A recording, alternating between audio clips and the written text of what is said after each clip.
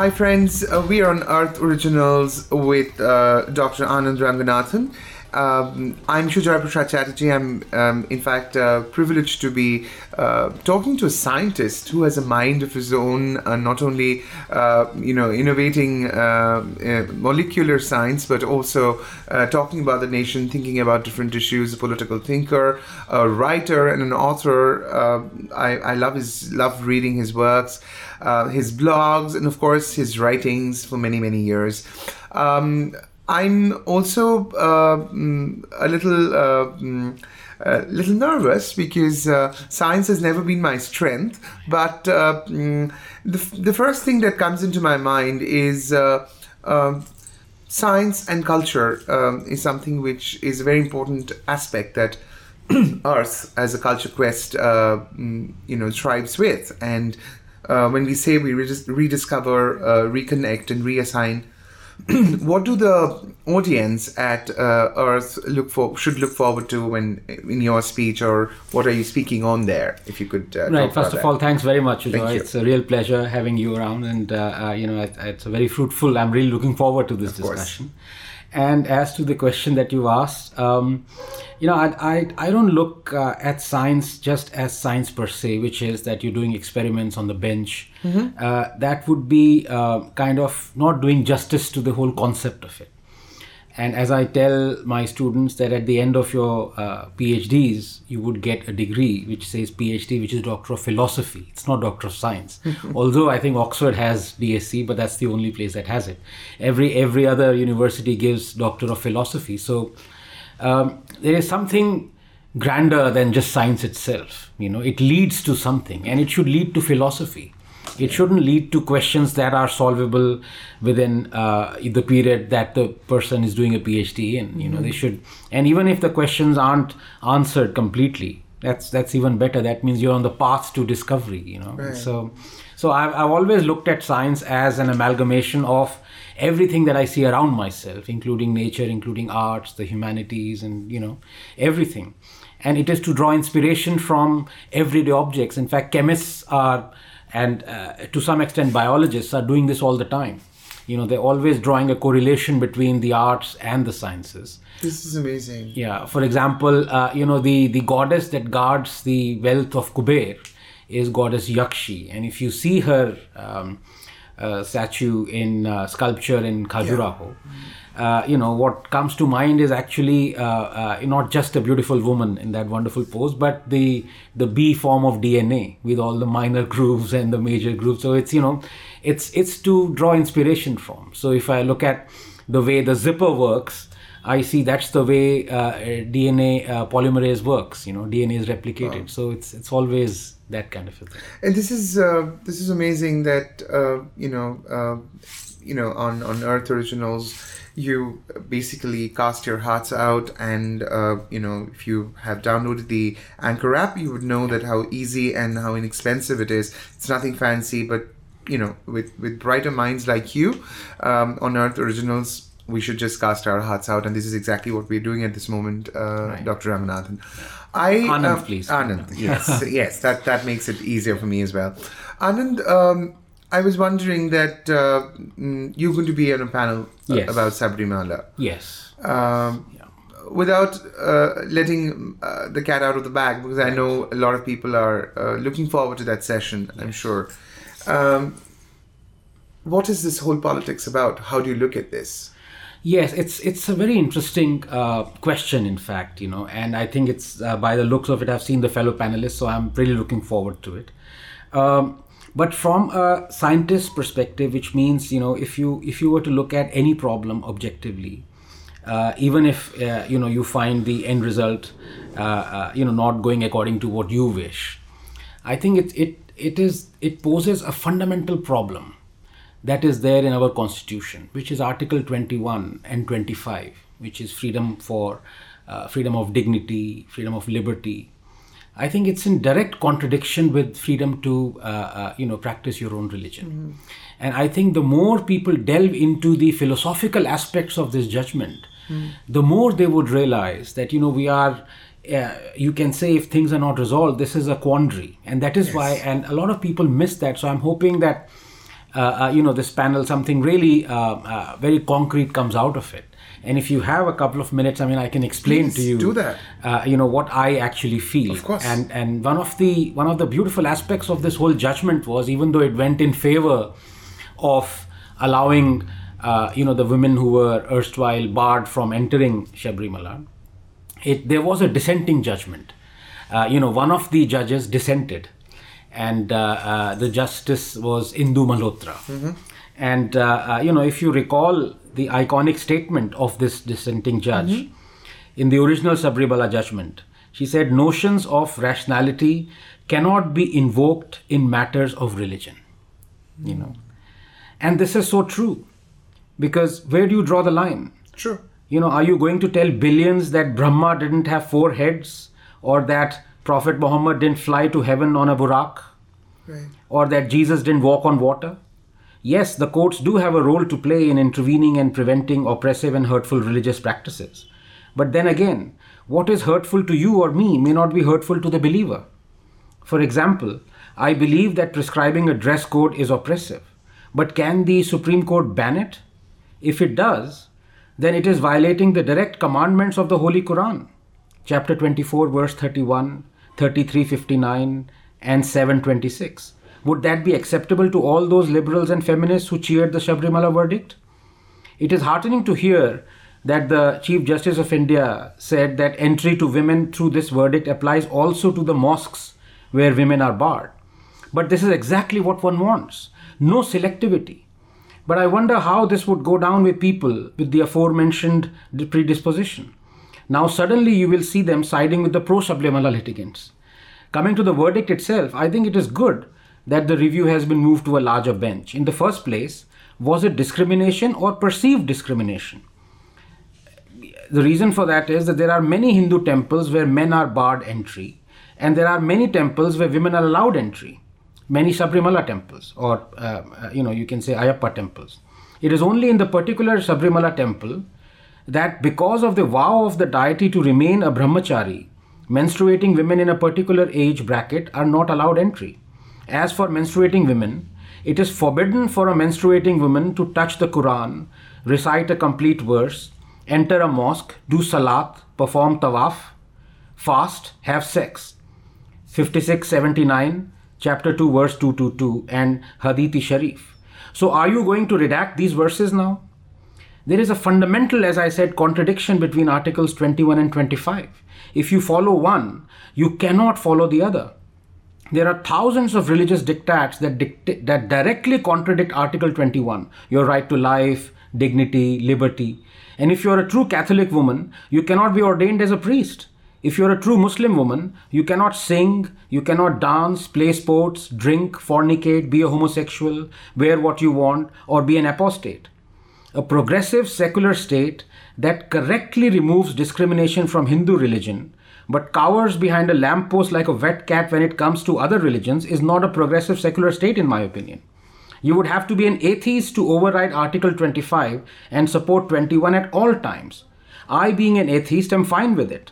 But are you? Are my panelists? Are my countrymen? That is the question. My God. So I'm hoping that, these views would be deliberated upon. Yes. At the same time, when I was listening to you, I was wondering if I had to leave aside the scientist and if I had to talk about the humanist in Anand Raganathan, who's also a very noted journalist who's written so many to actually influence the mind of the readers. What is Anand thinking about the whole issue of gender politics in the country at this moment? Because a few moments back there was a newspaper cutting, a Gujarat newspaper that does actually have a sadhu or somebody saying that if a woman menstruates and she's cooking, right, she's going to be born a bitch in her next birth. Right. I mean, what times are we living in, Anand? I mean, are we saying that we're going back to Altamira to live in, or from bustling metro cities like Delhi? or there is something veritably wrong in the mindset? I'd like you to throw some light on this. Yeah, I mean, first of all, with due respect, I think when you said, keep aside your scientist hat and wear the humanist hat, right. I think scientists you won't find a more humanist person than a scientist. No, of course, you didn't mean it that, but I'm saying there is a lot of misconception. Sure. That, scientists are professionals in that sense. But I think, as I explained, the whole essence of philosophy includes humanism. Yes. And if you look at Darwin's theory of evolution, which is the cornerstone of human civilization, what we forget, we only remember, one phrase from it, which is survival of the fittest, which incidentally wasn't Darwin's phrase, but was inserted in the second edition. No, of course. But we forget that one of the largest endowments of evolution itself is actually empathy. Yes. And Darwin based his theory of evolution a lot on empathy, which is societal, nurturing, which is cognition, and all these abilities have been you can say concretized and have always been present in the human evolution. Our brain, for example, has tripled in volume because of our cognitive, interactions. So, it would be wrong to suggest that science does not include a lot of, what you would say, Zola is prescribed as a humanist. Right. Having said that, I also believe that I think the biggest, you can say, mainstreamer of hate and the biggest peddler of fake narrative is religion. Yes. And, we are a country where 99.9%, I think, people are religious. And so, to come back to the question that you asked, I don't think it is just now that people are so entrenched in religious diktats or superstitions. I think it has always been so. And progressively, I think as new ideas come, as people realize, the truth that is slowly being unraveled by scientific discoveries, you would tend towards atheism. And I think people would leave, these dogmas, religious dogmas behind. It is not happening that much in India, but if you look at Europe, for example, if you look at the turn of the century, last century in Britain, where 90%, more than 90% people were very religious, now 65% are atheists. And I'm not talking of communist atheists, they're not the true atheists, because communism also is a kind of religion. Lysenkoism, you can say. But I'm talking of, Darwinian atheists. So societies are progressing. They are not progressing at a pace we would like them to progress. But I think change is happening. Yeah, I mean, yes, I understand the kind of change that you're talking about. At least, we would like to envisage the kind of change that would possibly affect the social fabric. Yes. Anand, we are on Earth Originals on Spotify, and it's great to be talking to you pleasure. About so many things that are affecting the entire fabric of the country in different ways.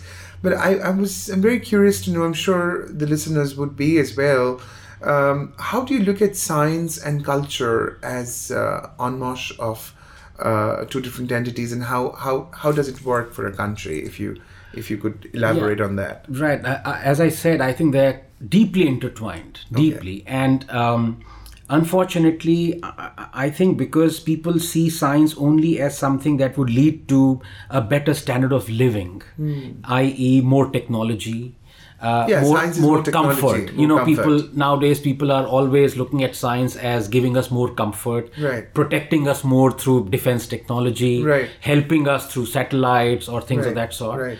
But science has an even more invaluable and important role to play, which is in philosophy, which is in expanding your mind more than giving you comfort, because one has to ask at the end of the day, are all the billionaires really happier than we are? They can buy everything, but are they really happy? So what is this thing that makes you happy? And ultimately, what makes you happy and content is obviously not money or technological development. No. It is the understanding and, the way you structured or restructured your mind, mind space. And I don't, maybe I might have come across as very derogatory towards religion. There are many aspects of early religions that I truly admire. For example, devoid of spirituality, I think the religion that comes closest to science is actually Jainism.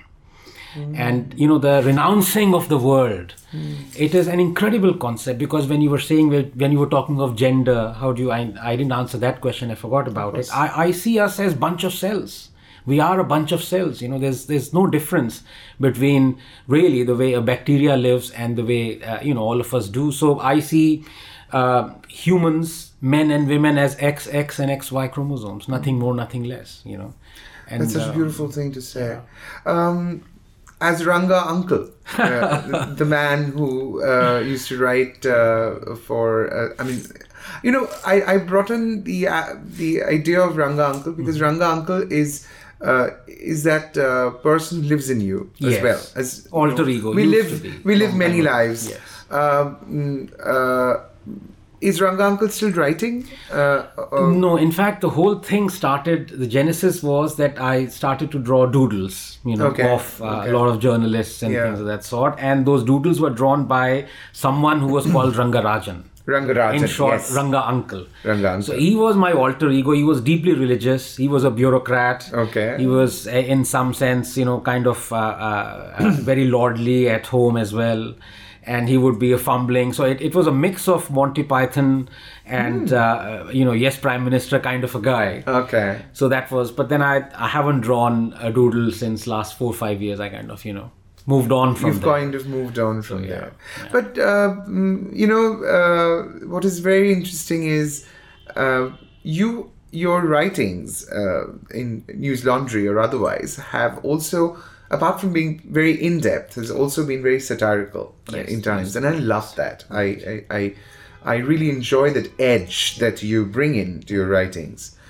Of course, satire is part of literature, literary idiom. I'm not even going into that, but let's understand the entire political fabric of the country at this moment.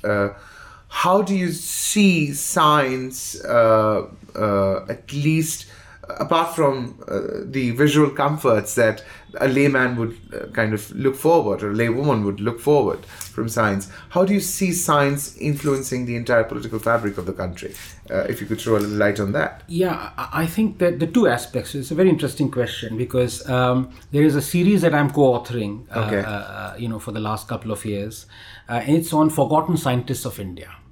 Okay. So when we think of rewarding and awarding a lot of people, for example, the Padma Award season is over and things of that sort, we hardly remember, a lot of great scientists. And the more we delve into their lives, we've realized that it is endless, because interwoven with those lives is actually the history of India itself, of modern India, or, 18th century, 17th century, 19th century India. So the more we discover these lives of scientists who've forgotten, who forget about Bharat Ratna, their discoveries could have fetched, in many instances, one person 3 Nobel Prizes. The groundbreaking discoveries, for example, right. CAT scan, phi-cyplot, collagen, the invention of fingerprinting, the discovery of a drug that cured Kala Azar and saved millions of lives, things of that sort. But they didn't even get, forget about Nobel Prize or Bharat Ratna, they didn't even get Padma Shri, And then you realize how much importance do we hold. Forget about scientists, about science and the discoveries in our country. So I think if this culture has to change, it has to change not from bottom up, it has to change from top down. And I mean that if you look at in the last 3 or 4 years, I did that tabulation once, and I found out how many of the scientific, what is the budget for all the scientific agencies.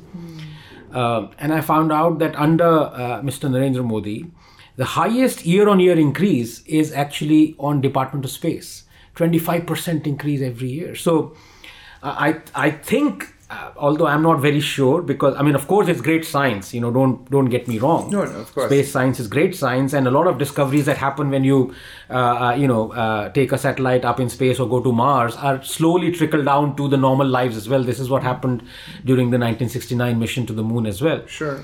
But a lot of that money, us being a poor country, is being spent on space science that should also be distributed amongst a lot of fundamental sciences. That's right. Physicists, mathematicians, chemists, biologists. That is not happening to the degree we would like.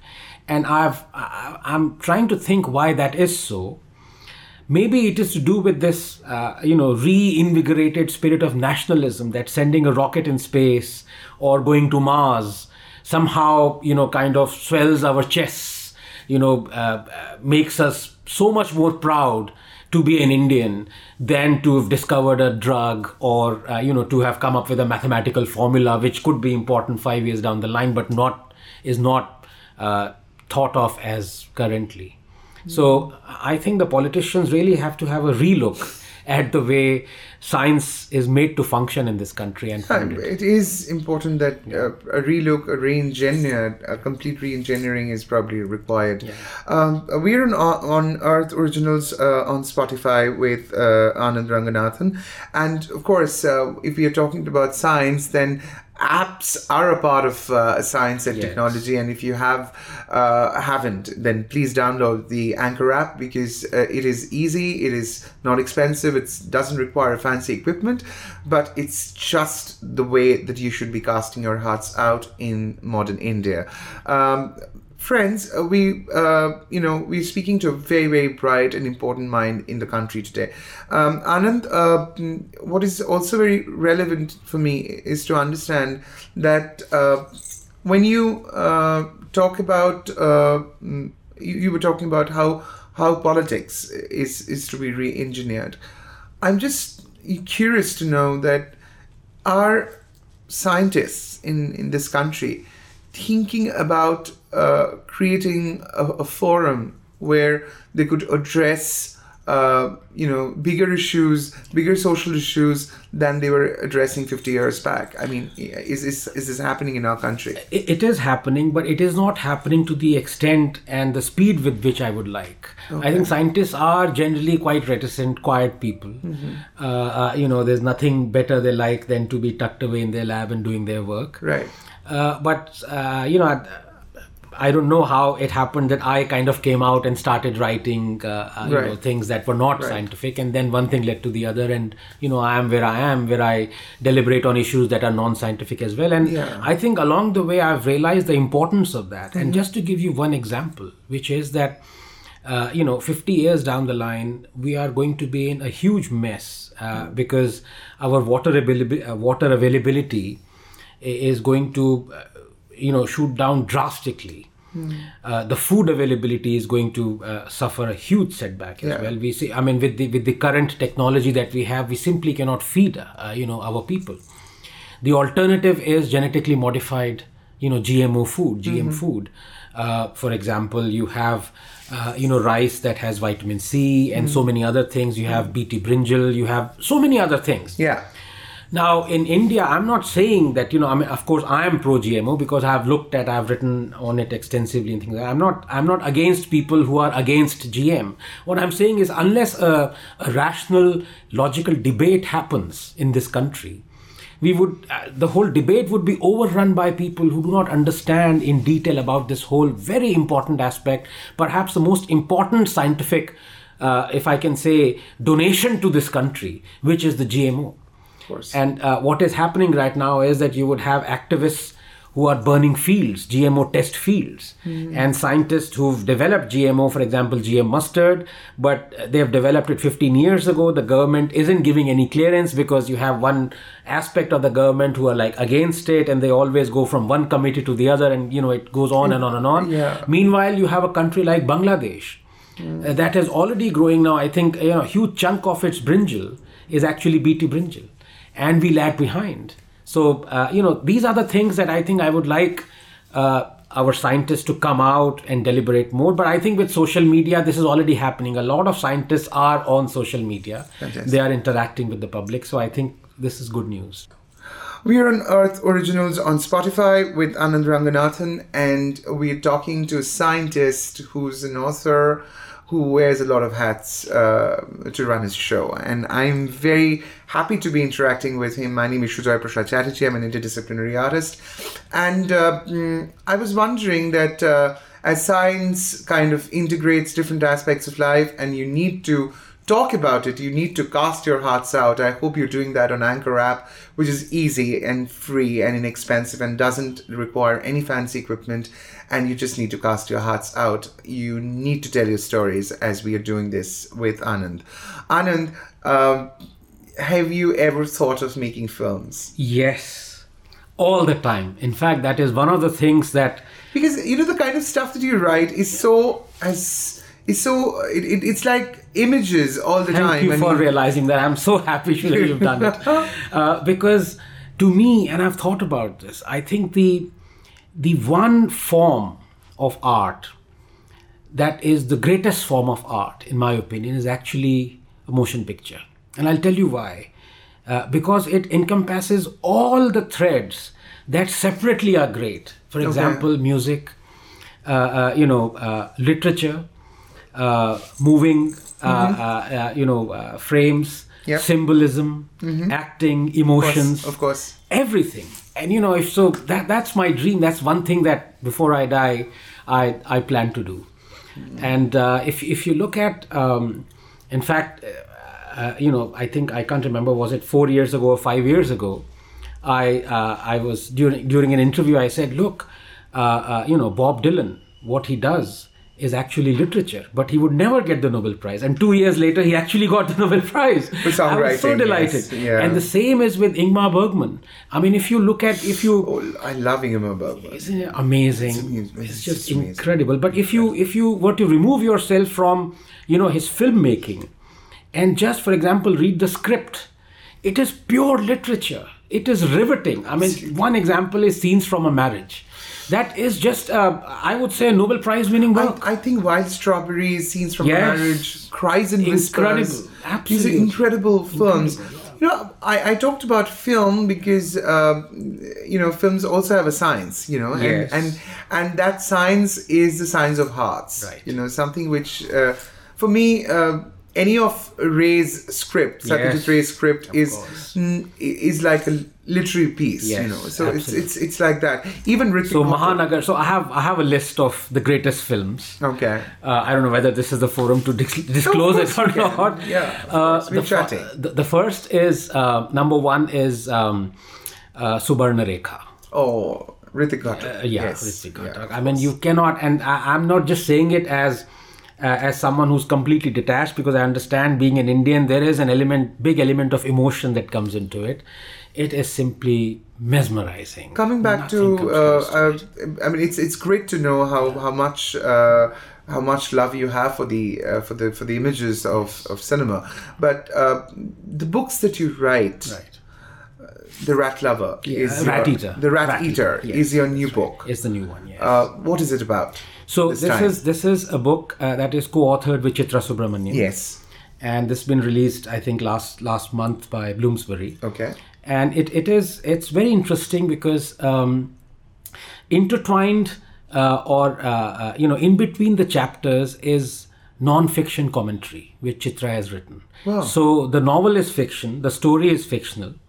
The commentary is non-fictional. The commentary is non-fictional, and of course, amazing. The first time it was done by Steinbeck in The Grapes of Wrath, and which was and then you realize that sometimes, isn't it? It's amazing, incredible. The depression. But the movie was a cop out because the most exhilarating passage from The Grapes of Wrath is, in fact, not the passage, is the last sentence. I don't want to give that away. Yes. And it was, I think, they were too cowardly to put it in the movie. Yes. But it's in the book, and it's just incredible. But as far as India is concerned, I was struck by the fact that so often it is so difficult to disentangle and to think what is fiction and what is non-fiction in this country. Yes, it is. So many things we think, look, this cannot be true, and they are actually true. And the birth of this novel was when I read, in a newspaper that a heavily pregnant mother went into the toilet of a moving train, and the toilet of our trains. There's a hole, so you can see the the tracks as the train moves. And she delivered, and the child fell through that hole in the Indian toilet. Yes. And the train stopped, and there was a lot of hullabaloo, and the child survived. The baby survived. And I thought, look, this is impossible. How is this? This is complete fiction. This is fiction. But this was not. This was true. And I thought, how can, and there are so many stories like that. So I thought, to give the readers a better perspective, after they are breathless from reading the chapter which is fictional, let them get a hang of that. Look, this is actually not fictional. Things like this happen. So Chitra has provided the non-fictional commentary on, the chapter that has just gone past, and then the story moves on. Lovely. Yeah. I'm going to close this by asking you something else. Yeah. You teach molecular science. Yes. Is that just a job, or you enjoy teaching molecular science? I love teaching molecular science, and I have a lab as well. I have a dozen students, so there's research and teaching as well. So what I'm trying to ask you is, do you think that are you trying to innovate something out of this aspect of science, or is it just something which you're passionate about? Yeah, both. So, I work in the field of tuberculosis and malaria. Okay. And we've got quite a lot of success recently. Okay. And I collaborate heavily. That's one thing that I think science teaches you. And if you would see... Arts teaches you also that. But, the interesting thing is, for example, this, a lot of my work that I'm doing non-scientific is actually either co-authored or like this novel which Chitra is co-written. Yes. Even For Love and Honor was born out of deliberation over weekends about how the story would progress. It's a beautiful novel. So I love to bring this aspect into, but in science, in arts, I've always wondered why it's actually not very successful, the collaboration. For example, the Beatles broke up, Simon Garfunkel broke up, So I don't know, a lot of groups break up. Maybe there is a lot of, strength and personal, I'm not saying ambition, but personal assertion in us that, look, I'm looking at it this way. And this works best. In science, it's never like that. It's always self-doubt, Yes, of course. So it's nice to think about both things. Both can, kind of survive together. Fantastic. We had Anand Raganathan on Earth Originals on Spotify. I'm sure, like many of us, are looking forward to hear Anand speak at Earth, a Culture Quest, which is a Z initiative, in this weekend. Do not miss speaking to him, hearing him aloud about his thoughts as he casted his arts out with me on Spotify. Anand, thank you very much for real pleasure being with us. We would like to sum this up by just asking you, if you had to say it in a few lines, what should the listeners expect from you in your talk? How would you summarize in a couple of lines that? Right. I would say I look at science and the arts as not separate streams. Fantastic. I see both of them as, in fact, streams joining and merging to form a river in which we must dip and enjoy. Fantastic. Thank you very much. Thank you very much. Thanks. Kojo, Kojo. Kojo, Kojo. Kojo, Kojo.